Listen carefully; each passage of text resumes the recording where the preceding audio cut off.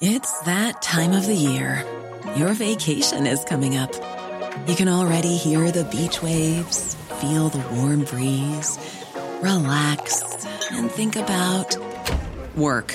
You really, really want it all to work out while you're away. Monday.com gives you and the team that peace of mind. When all work is on one platform and everyone's in sync, things just flow. Wherever you are, tap the banner to go to Monday.com.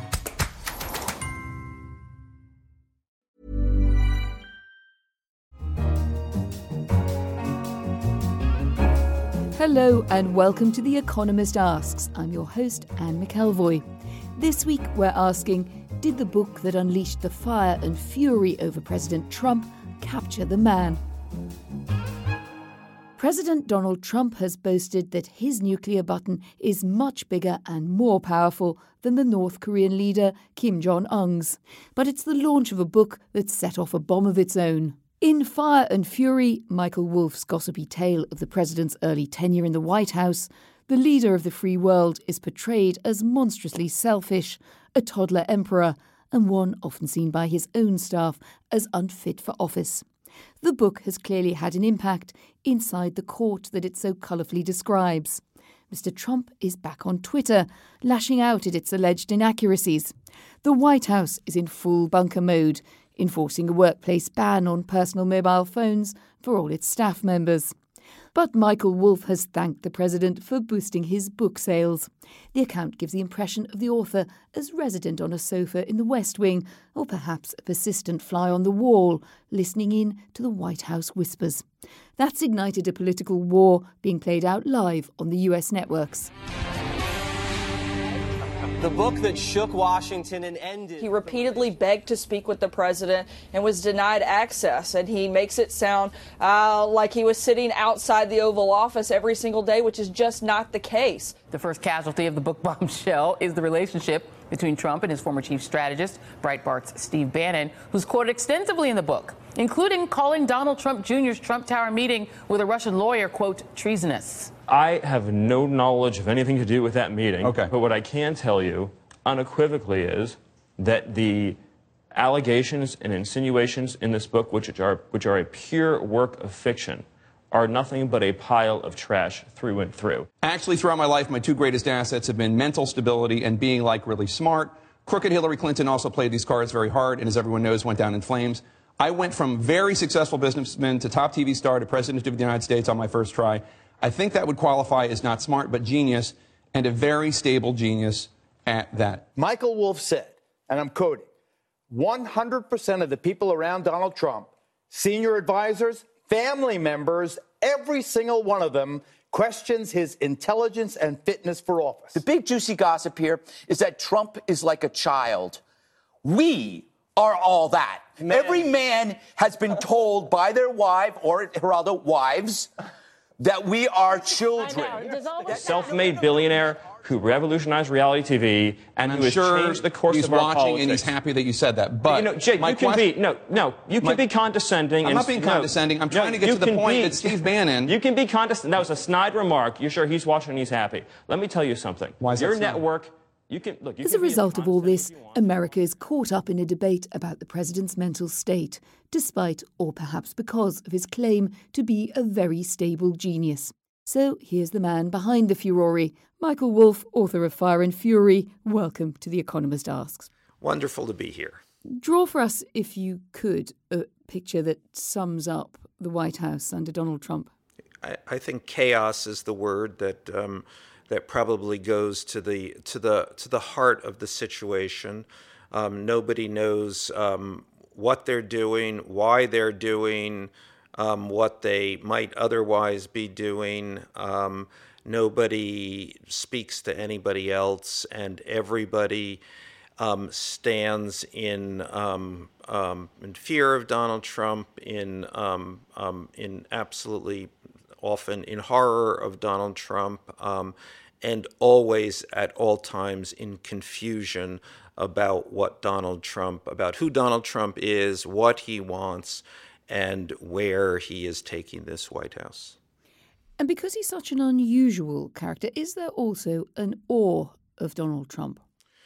I think that there was in the beginning an awe of Donald Trump. That is to say, he had somehow managed to become the president of the United States, and that in itself implied something magical. I think that awe has passed. Nobody's in awe of Donald Trump at this point.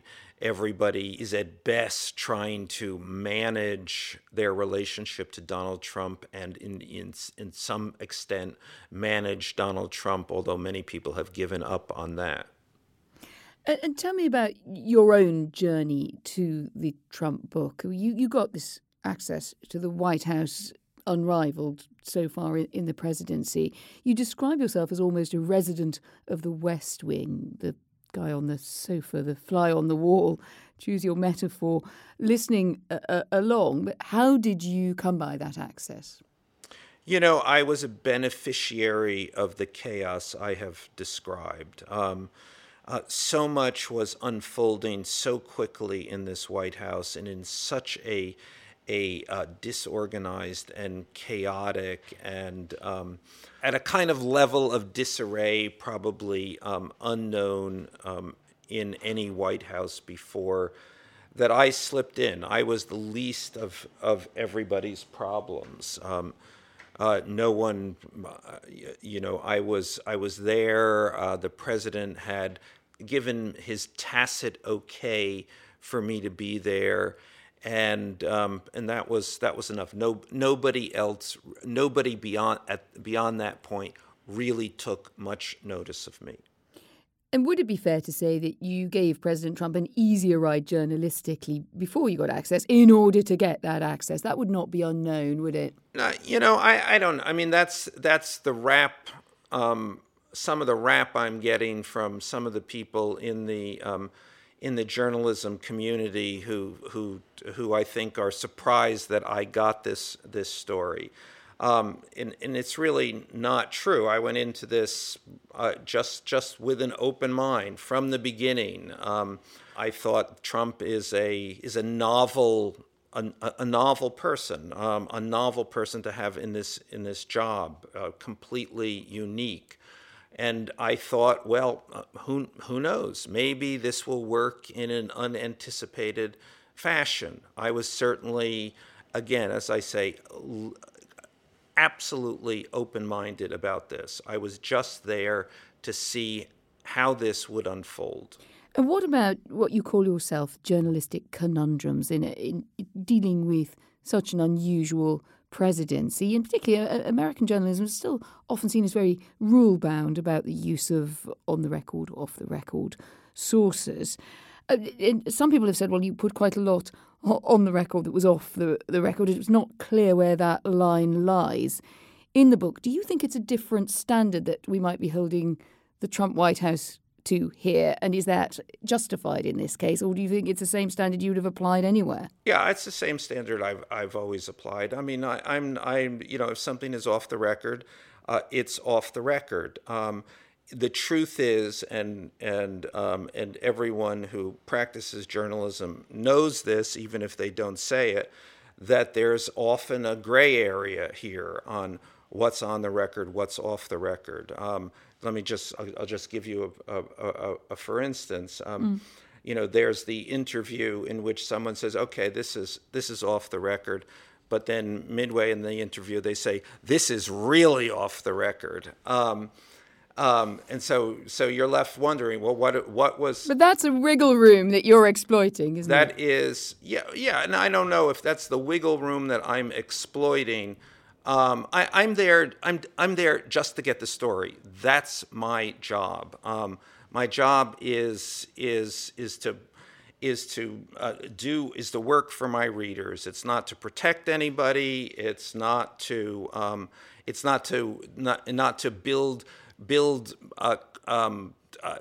build chips, amass chips, so that I can go back and get another interview. I'm there to do my job, to write my book. Let's talk a bit about some of the characters who sort of come to the fore. One of them, of course, is Steve Bannon. He's lost his job at Breitbart, the ultra-conservative website. There's an immediate fallout there for him. He's obviously spoken to you at length. Do you regret having caused that particular downfall? Well, I regret that that things might have happened to him that he didn't want to happen. I certainly don't regret writing what I've written. You don't regret writing what you wrote about Steve Bannon in particular? Yeah, I don't regret about anything that I've written, but what I've written about Steve Bannon, I certainly don't regret. But yes, I do feel bad that things might not have worked out the way Steve wanted them to work out. In what sense? What do you think Steve Bannon expected from your book? I don't know what he expected. My theory would be that he expected Roy Moore, the Senate candidate in Alabama, to win, and that would have been a huge win for Steve and a huge loss for Trump. And Steve would have been the kingmaker of 2018 election, and that he would have used what he said in my book as part of his break with the president, who I believe he regards as an idiot. You believe he regards as an idiot, or you heard him saying that to you? You mean, did he say the president was an idiot? Just give me the context of that. In so many words, I think. In many words. Among did them, he say the words "he's an idiot"? Though among them, he's lost it. I think that would be yes. But in my long conversations with Steve, I would certainly overwhelmingly conclude, yes, he believes he is a man unfit to do this job. And I think the difficulty sometimes for readers is knowing when it's something that you conclude, and you're very good at that kind of writing. I've read you for a long time. Let me rush. Can I just in here? Bring that question to the point. Let me rush in here to say, because I've been obviously hearing this. I have written a book. I am the author of this book. I am the person who stands in for what the reader wants to know. That's my job. My intention was to let readers get as close to seeing what I saw and hearing what I heard. That's what a book is. So then you have beyond to police that, yourself, don't you? I can't do everybody. And this book has become something larger, some sort of a phenomenon larger than a book itself, and people seem to wish that I could provide something, an absolute truth, or that I could depose the president of the United States. Again, let me come back to it. This is a book. You read the book, and it either works on its own terms. You come to trust the experience that I am portraying, or not. And we trust your judgment as a reader on the man and president, or we're questioning it depending where we're coming from. Your own view of Trump, did it evolve in this time of contact? You must feel that you understand him better. This book, and I've been very careful about this. This is not about my view of Donald Trump. This is about the view of the people around him. There is no I in this book. It does not appear once, except in the note about how I got this story in the front. It is about the president's people, what they think of him. And you say pretty much everyone around him describes him as unfit for office. And yet they sometimes seem to defend him as a kind of random genius. Of course, he is the man who upended liberal expectations of who would win the election. I think that was once true. It is now, at least as expressed in private, not true at all. So what do you think made the difference? When did Donald Trump, and this is in the minds of the people you describe, I understand that you're filtering through what you heard and saw and what you wanted to describe. What changed their mind about Trump? I think from day one, just having to work with this guy and seeing what he was doing literally on day one when he comes out and he exaggerates the size of the inaugural crowds by 3 or 4 or 5 times. And even exaggeration is not the right word. He just departed from reality. And essentially things like that happened on a daily basis. Now, these are the people who went into this White House are good people, professional people, people trying to build their own careers. And at some point, they realized, all of them, to a man, that Donald Trump was going to damage them as well as potentially damaging the country. What then accounts for the residual loyalty, those who are still there? I think that people know that if you are there and if you are trying to hold on, and many people are there trying to hold on because they really feel they have a responsibility. They have a responsibility to protect the country from Donald Trump, in effect. And in order to do that, in order to stay there, you have to do what he demands. You have to make these ritual bows. Does that mean that they believe this, that they actually have some positive feelings about Donald Trump or respect Donald Trump? It absolutely does not. I do think where that is the case, and it tends to be in foreign and security pillars, doesn't it, of the administration. Do you think, are they making the right decision at Master Rex Tillerson to stick around? I think they're making the decision that they believe is right, yes, but I actually think that at the same time they are also trying to, all of them to a man, figure out ways to get out, in which they will as best they can protect their own reputations, and as best they can to leave a situation which will not be worse after they go, which is I think it's complicated to figure out at this point. But let me put this in more succinctly. I think everybody would rather not be there.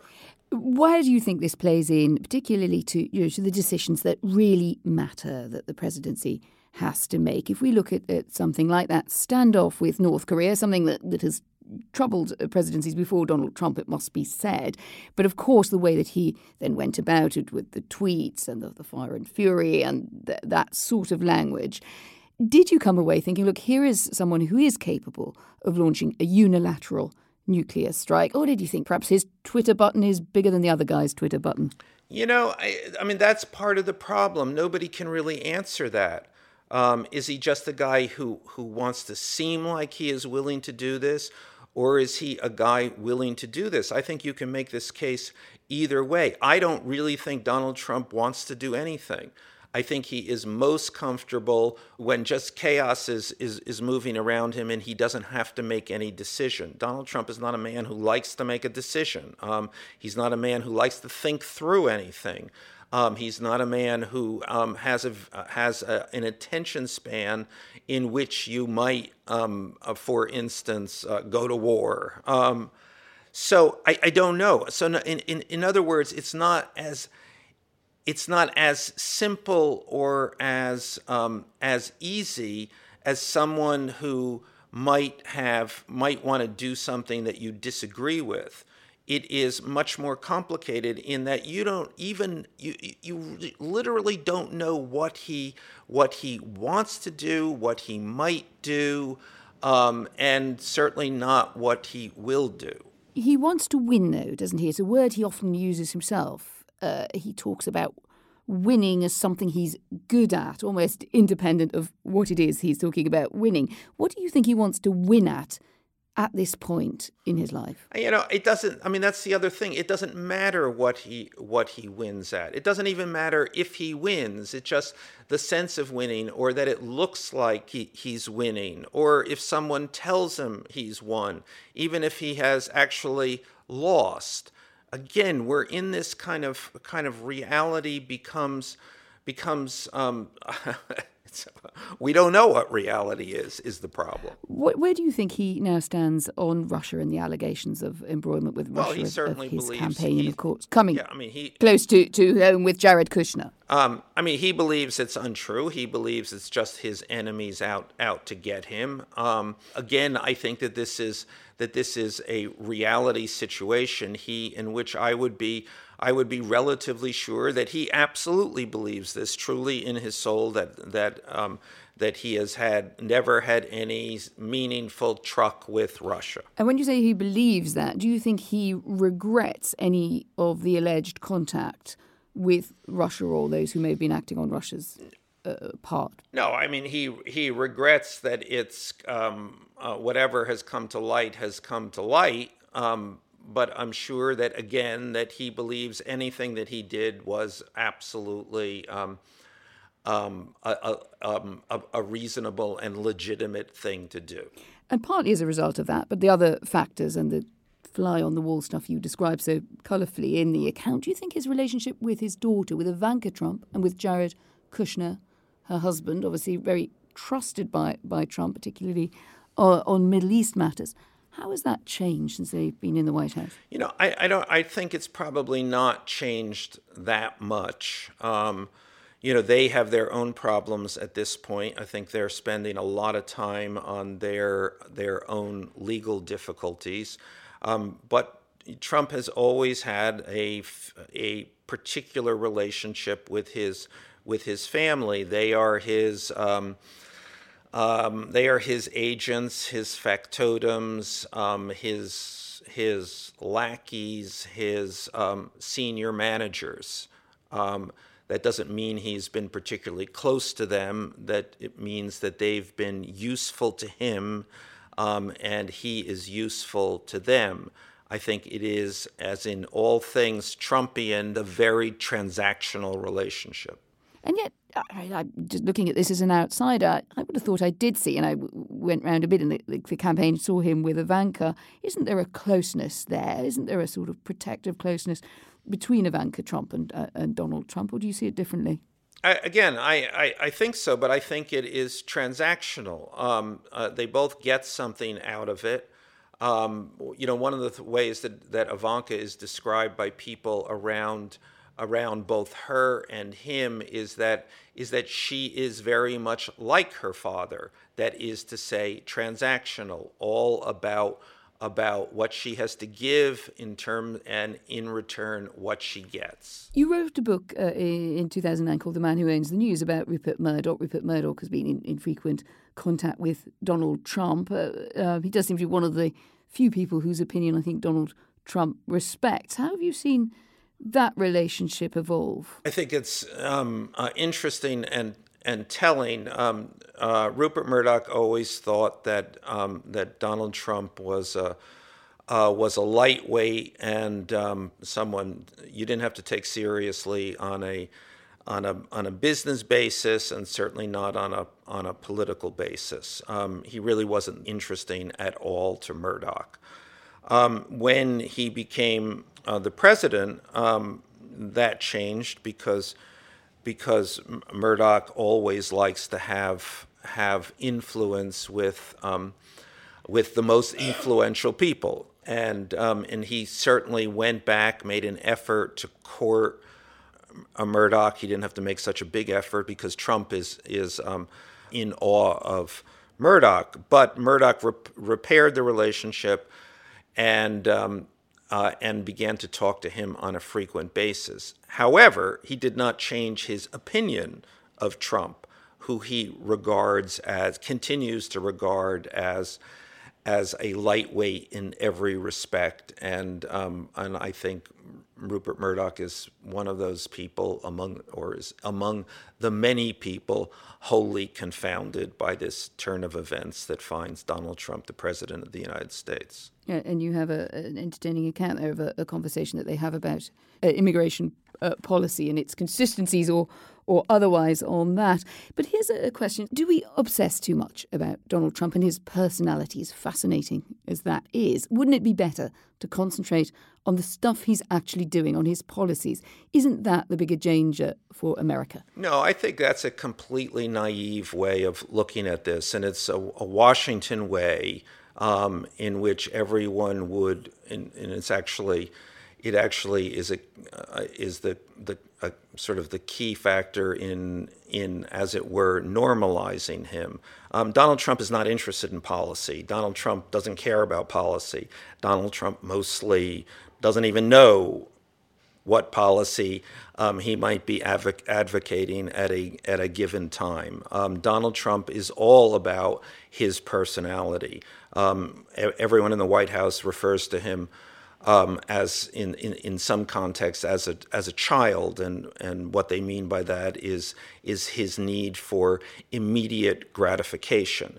So if you don't focus on who this man is, on his impulses, often his uncontrollable impulses, on the way he behaves from minute to minute, then you're going to miss the whole nature of this beast. I think what's perhaps changed in the debate since the book was talked about and finally appeared after a bit of legal to and fro is this idea that Donald Trump might be mentally incapable of being president, which is, of course, a very high bar to have to prove.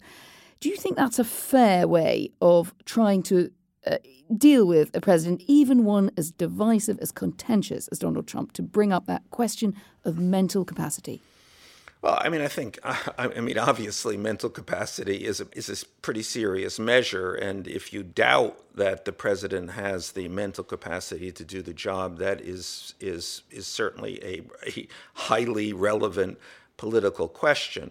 It's not an argument that I make in this book. I make an argument, or let me put it more accurately, the people around him make an argument, an implicit argument about whether he has the capabilities of doing this job, and those two things at some point align, but they don't necessarily align, and on that threshold, everybody in the White House believes he is not capable of doing this job, and capable in terms of his ability to absorb, parse, analyze information, his willingness to seek out information, his very attention span.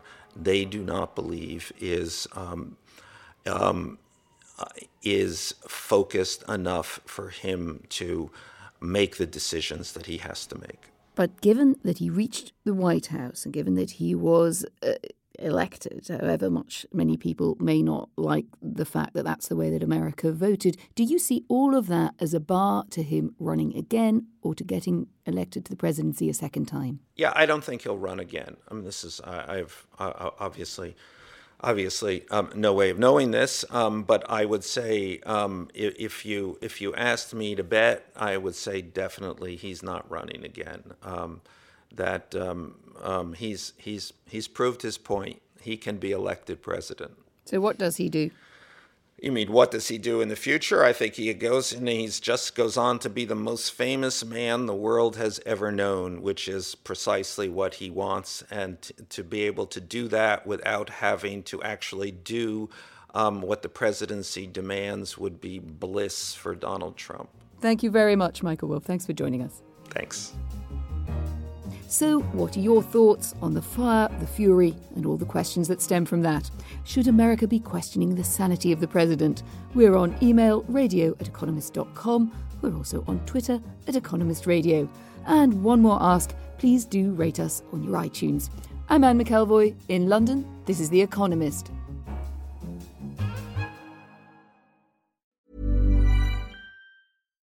When you need mealtime inspiration, it's worth shopping Kroger, where you'll find over 30,000 mouth-watering choices that excite your inner foodie. And no matter what tasty choice you make, you'll enjoy our everyday low prices, plus extra ways to save, like digital coupons worth over $600 each week. You can also save up to $1 off per gallon at the pump with fuel points. More savings and more inspiring flavors make shopping Kroger worth it every time. Kroger, fresh for everyone. Fuel restrictions apply.